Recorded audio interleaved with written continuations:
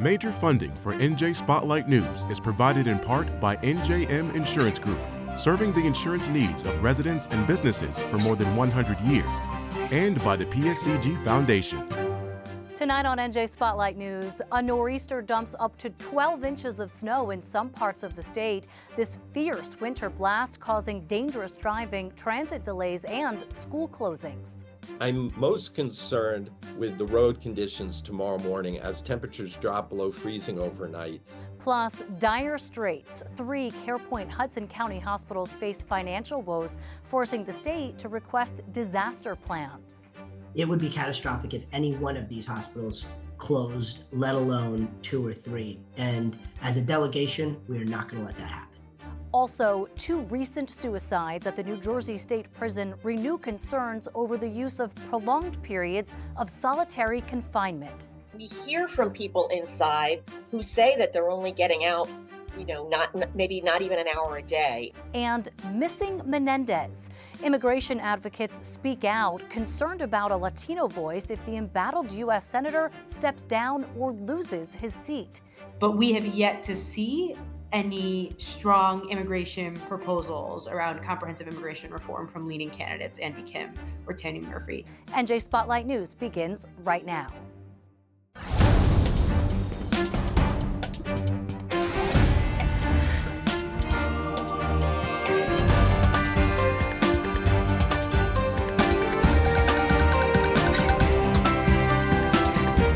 From NJPBS Studios, this is NJ Spotlight News with Brianna Venozzi.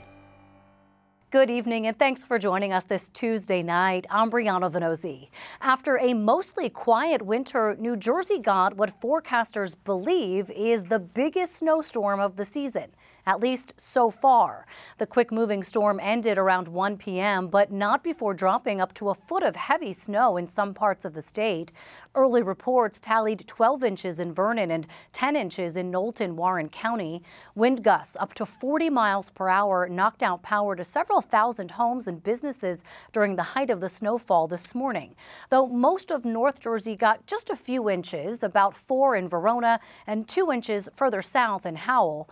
Coastal flooding was an issue, though, along the shore. Daytime high tide was the peak of flooding. This is a parking lot in Keyport engulfed in Baywater. The powerful nor'easter resulted in thousands of canceled flights for the region, school and state office closings.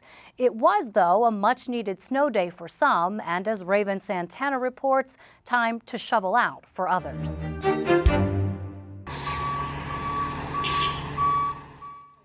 Many residents woke up to sounds of plows and salt trucks driving up and down streets after Mother Nature reminded us all, despite the warmer temperatures, we're very much still in winter. And today's winter storm dumped several inches of snow across the Garden State, from High Bridge to Kenilworth, South Orange to Vernon. It was more of a winter wonderland for northern New Jersey, according to meteorologist Alex Starman at the National Weather Service in Mount Holly. The northern half of the state definitely got the most snow. They definitely got the most snow up that way just because it's a little bit colder up there. Starman adds while South Jersey may have seen the actual snow falling, what they didn't get was an accumulation of it. So farther south, the temperatures are near to just above freezing, which is why the snow is struggling to accumulate this far south. And basically it's melting as it's falling is kind of what we say. Right now, it looks like Sussex County has the most in the state. We have several reports of about 8 to 12 inches in Sussex County. Nobody wants ice over snow. We'll take snow any day over ice. Joseph Polake is the Director of Engineering for Public Works and Facilities in the County of Union. He says about 100 crew members have been working around the clock, salting and plowing streets since 3 a.m. We probably have about 40 to 45 trucks out on the road, but then support staff and facilities trucks and everything. We're probably looking at about 65 pieces of equipment throughout the county. This is one of 4 salt storage facilities the county utilizes. This one here in Scotch Plains holds about 1,500 tons. But Polake says throughout the storm, he expects 600 to 700 tons to be used. There's probably, I don't know, maybe 1,000 tons left in here. This is one of our two main facilities here in the County of Union, and we have two other facilities that we share with municipalities. Well, our number one priority is the hills to the hospitals. They run their route constantly. They do a center cut in the snow, and then they do a curb cut. In the end, they'll plow the roads. So in the county, we don't have many complaints about their roads are not salted in the end. State climatologist Dave Robinson's concerns echo Pollock's as he says he's not worried about cleanup, he's worried about ice. I'm most concerned with the road conditions tomorrow morning as temperatures drop below freezing overnight. Those untreated roads, I think it's tomorrow morning that's going to have the traffic concerns or the travel concerns. Robinson adds that the battle is for tomorrow. So while the snow is here, try to look on the brighter side of the situation, as we may not see another snowstorm soon. That it seems more of our snow is coming in larger events, and it's not lasting as long on the ground once it's here. By next week, maybe a memory. So people should just take advantage and get out on their sleds and skis and enjoy this for now. For NJ Spotlight News, I'm Raven Santana. It's no secret 3 major hospitals in Hudson County are struggling financially and asking the state for more than $100 million in fiscal relief. But this week, New Jersey's Department of Health ordered Carepoint Health System, which runs the hospitals, to submit disaster plans for the facilities, citing ongoing and serious money troubles. The hospitals are saying the state's order is causing unnecessary panic for medical employees and their patients, while some lawmakers believe it's a signal the health system needs a lifeline. Senior correspondent Brenda Flanagan reports. Carepoint's 3 hospitals in Hudson County show clear symptoms they're ailing financially. A state monitor's recent diagnosis found Christ Hospital in Jersey City, Bayonne Medical Center, and Hoboken University Medical Center are financially unstable. Their cash flow so anemic, the facilities could fiscally flatline and close. It would be catastrophic if any one of these hospitals closed, let alone 2 or 3. And as a delegation, we are not going to let that happen. Senator Raj Mukherjee represents Jersey City and Hoboken. He calls Carepoint a safety net and notes that behind the glittering high-rise facades, Hudson County's home to thousands of undocumented migrants and residents without health insurance who often seek charity care at the 3 hospitals. Carepoint claims it's served more than 270,000 such patients since the COVID crisis, but only got a $10 million slice of Jersey's $700 million in federal pandemic aid. These hospitals handle much more charity care than most of their counterparts throughout the state. That's uncompensated care. And on top of that, their Medicaid reimbursements for the high volume of indigent patients they have that are on Medicaid don't get them to a break-even point. New Jersey's Department of Health recently sent each hospital a letter stating, due to Carepoint's significant financial distress, the hospitals may experience a disruption in services or be forced to close abruptly. It requested a so-called disaster plan for potential hospital evacuations. But a Carepoint spokesman replied it is absolutely categorically false to claim that any of them are at imminent risk of closing, and doing so only creates unnecessary stress on the dedicated physicians and staff working hard every day. Bayonne's mayor noted this type of disaster plans required of all hospitals, not just those experiencing financial issues, and that all parties are working on solutions. And close to 1,700 folks have signed Carepoint's Change.org petition, seeking at least $100 million in state appropriations and a $30 million governor's grant in order to continue operating at an optimal pace. I think that that's an ambitious ask.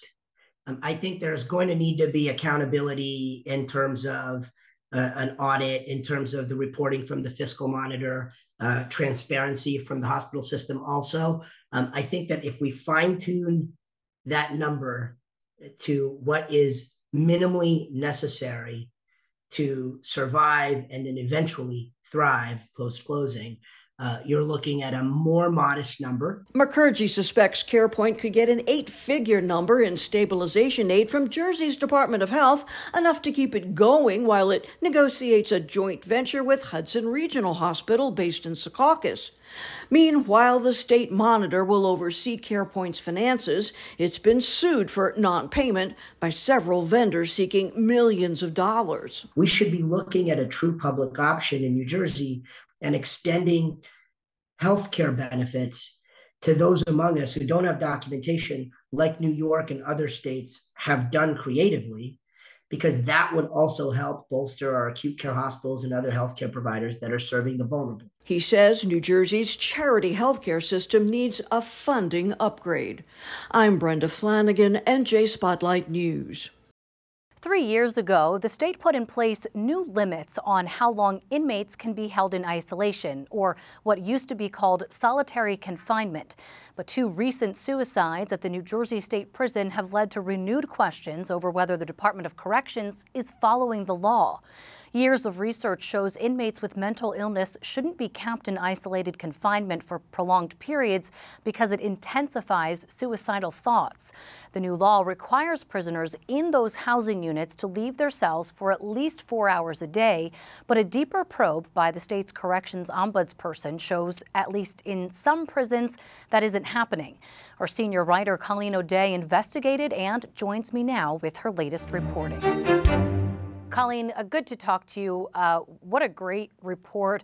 I want to ask you first what we know about these suicides and if there are any details that show us that being in the solitary confinement led to this tragic case. So we know that there were 5 last year and then 1 in January of this year. One of those from last year, so 2 since Thanksgiving, involved people who were in a restorative housing unit or a unit where you were very much set aside from the other folks. So that's something that lots of studies have said is not good, particularly for people with a mental health illness. And the person who died this year, we are told by a number of sources, did have some mental health concerns. So, but the Department of Corrections is investigating, and they are not providing any more details. So how much time are inmates getting outside of their cells, and how do we know that that information is accurate? One gentleman who I spoke with said that in the month of December, he only got outside for 3 hours in the entire month. There is a state law that requires everyone to get out of their cell for at least 4 hours a day. The state ombudsman for corrections did a survey last year and found that over the course of the spring, there were only 3 locations where individuals were actually getting those 4 hours out. So when you spoke with the Department of Corrections, are they taking steps to at least meet the bare minimum requirements of this law, or are they taking steps to prevent situations like this where inmates die by suicide? So they say that they are really trying their best to meet the law. There are a number of things that make that hard for them. For instance, when you've got folks who are in older prisons like New Jersey State Prison, which is one of the oldest prisons in the nation, the hallways are small, and if there is any kind of an issue in a wing where folks are and officers have to go investigate, then essentially there's a lockdown and no one can get out of their cell. So that makes it harder, if not impossible on some days, for everyone to get out. In terms of the prevention of suicides, the state has been doing a number of things. They do screen inmates as they come in for mental illness. They do have a task force now that is looking at this. They say that all officers, all staff are authorized to put anybody on a suicide watch. So we're really not sure what happened in this, in these last 2 instances. But something fell through the cracks, and these people were able to commit suicide. Yeah, as is evident. There's a correction ombudsperson in place, yes, who is supposed to not only take the grievances that come from the inmates, but also look into them. What did that office find, and does it bear out what your reporting shows? Yeah, so it's just constant complaints that the office gets of folks saying that they are not getting time out of their cells as required by the law. The women's prison, in fact, was where it was most likely for folks to be able to get out. And that's because they're these restorative housing units, those are smaller, so it's easier for the officers to be able to get people in and out. And is there any indication, Colleen, that the state is going to step in and put more oversight into this?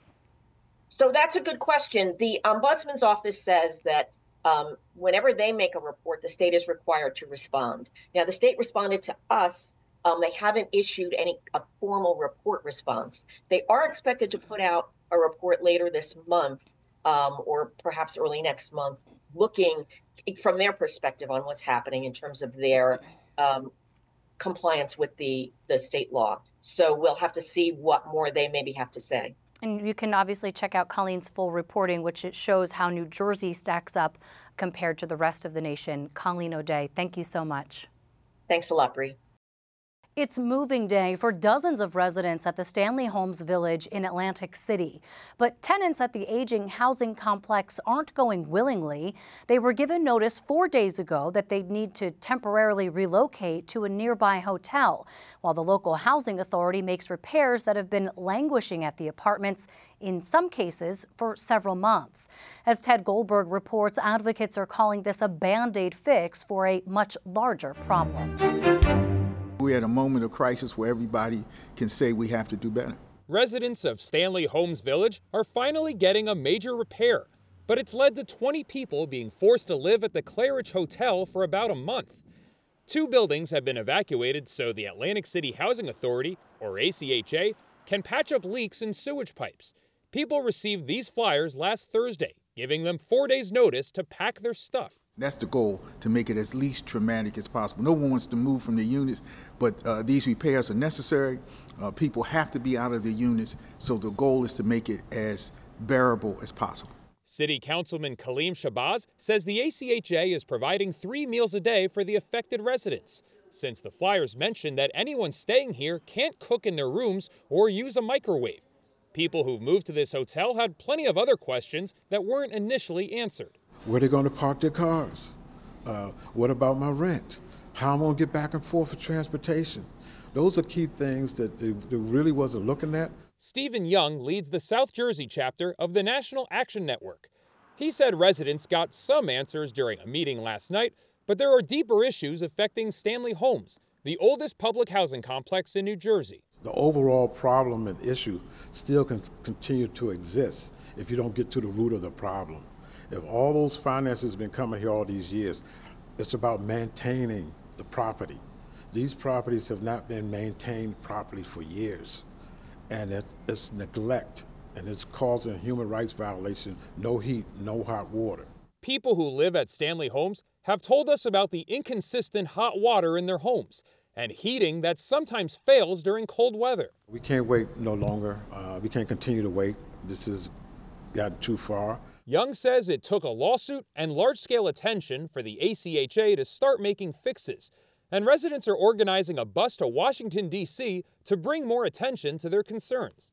It took the residents continue going to the meetings to speak up, press conferences. We have gotten in touch with the Secretary of HUD, and we have not got an answer from her.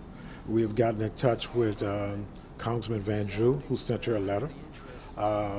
Senator Menendez sent her a letter, and we've gotten in touch with Senator Booker's office, and no response.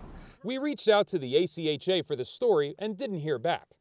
Councilman Shabazz has criticized them in the past, but he says they've done a good job working with the Claridge Hotel to give these folks a place to stay. Stanley is a long-standing problem, a historical problem, deep structural disadvantages. Long-term, Stanley has to change because it is almost impossible to bring Stanley up to a condition that people will be satisfied with and will provide a humane standard of living. So we're doing patchwork. So I'm optimistic that with partnerships and cooperation, it can get better. According to that letter, the ACHA will start repairs tomorrow and will give tenants an update and timeline on March 1st. They could move back in on the 11th, but that's a tentative date and could easily change. In Atlantic City, I'm Ted Goldberg, NJ Spotlight News.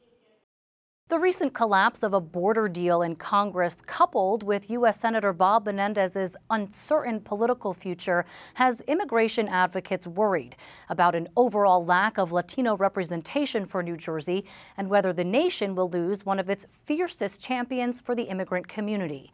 Long before his federal corruption charges, Menendez made history as the first Latino member of Congress from the Garden State. Few could rival his institutional knowledge on immigration policy.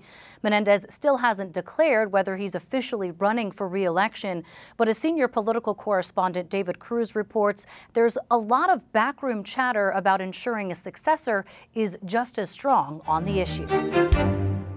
Say what you will about Senator Bob Menendez, and nowadays there's lots to say, but there are few lawmakers in the deep water of immigration reform as Menendez.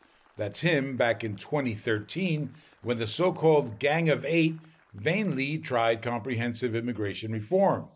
He's remained a leading voice, haranguing every president since, including the current one. We're giving them a white paper that basically speaks to a whole host of better options to control the border and deal with these issues.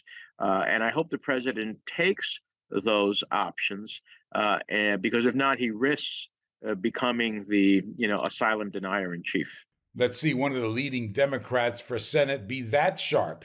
And that's the point that some immigration advocates are making about losing Menendez, one way or another, as a voice for Latinos and for immigration reform in particular. Senator Menendez has been a staunch advocate for comprehensive immigration reform. He's one of the earliest vocal opponents of detention centers in the state. He's advocated for the extension, redesignation of TPS. He hasn't been shy about, criticizing the Biden administration about Title 42. Nelia Morsi of Make the Road New Jersey says Menendez was unafraid to tackle the complexities of the immigration issue, which is something that State Senator Teresa Ruiz says comes from the lived experience. It was something she called for in the earliest days of the Menendez scandal, when many were calling for him to be replaced. A Latino-centered person, someone who understands the community, someone who captures the voice, it is to me, that is the primary focus. There is no vacancy currently right now, but when there is one, Latinos in the state have to be loud and proud about who we want representing us. Ruiz isn't backing anyone in the Senate primary, but Patricia Campos Medina takes her point as a rationale for her own Senate candidacy. I worked with Senator Menendez on some of the stuff that he did around the Gang of Eight when we were trying to figure out what was a comprehensive immigration reform. We figured out how to protect workers in the workplaces. So I am ready because I understand the minutia of the policy solutions. But Campos Medina is polling in single digits. Like it or not, Democrats are likely getting either Murphy or Kim, and neither has overwhelmed advocates on the issue so far. We have yet to see any strong immigration proposals around comprehensive immigration reform from leading candidates, Andy Kim or Tanya Murphy. And I think that's one of the biggest things that set the work of Senator Menendez so far apart, about his advocacy around a comprehensive immigration reform. Activist Hector Oseguera says you can't expect someone who's Latino to automatically have the best answers just because they're Latino. A senator could be the greatest person when it comes to the issue of immigration, but if you're uncomfortable standing next to that person because they have underlying corruption issues or some other very bad policy stances, it may undercut the value that they bring to the table in terms of the issue of immigration. Congress has decided that immigration reform is off the table for now, again, and getting it back into the front of the line of priorities has rarely seemed more difficult. And for many, That makes this hurt even more. I'm David Cruz, NJ Spotlight News. Turning to Wall Street for our Spotlight on Business report, stocks fell today after January inflation numbers came in higher than expected.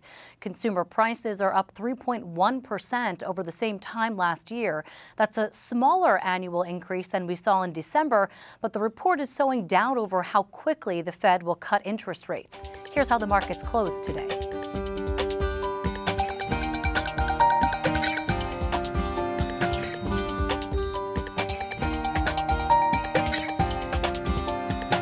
And that does it for us tonight. But don't forget to download the NJ Spotlight News podcast so you can listen anytime. I'm Brianna Venozzi for the entire NJ Spotlight News team. Thanks for being with us. Have a great evening. Be safe on the roads. We'll see you back here tomorrow night. New Jersey Education Association, making public schools great for every child. And RWJ Barnabas Health. Let's be healthy together. Have some water. Look at these kids. How are you? What do you see? I see myself. I became an ESL teacher to give my students what I wanted when I came to this country. The opportunity to learn, to dream, to achieve, a chance to belong and to be an American. My name is Julia Toriani Crumpton, and I'm proud to be an NJEA member. Our future relies on more than clean energy. Our future relies on empowered communities, the health and safety of our families and neighbors, of our schools and streets. The PSEG Foundation is committed to sustainability, equity, and economic empowerment, investing in parks, helping towns go green, supporting civic centers, scholarships, and workforce development that strengthen our community.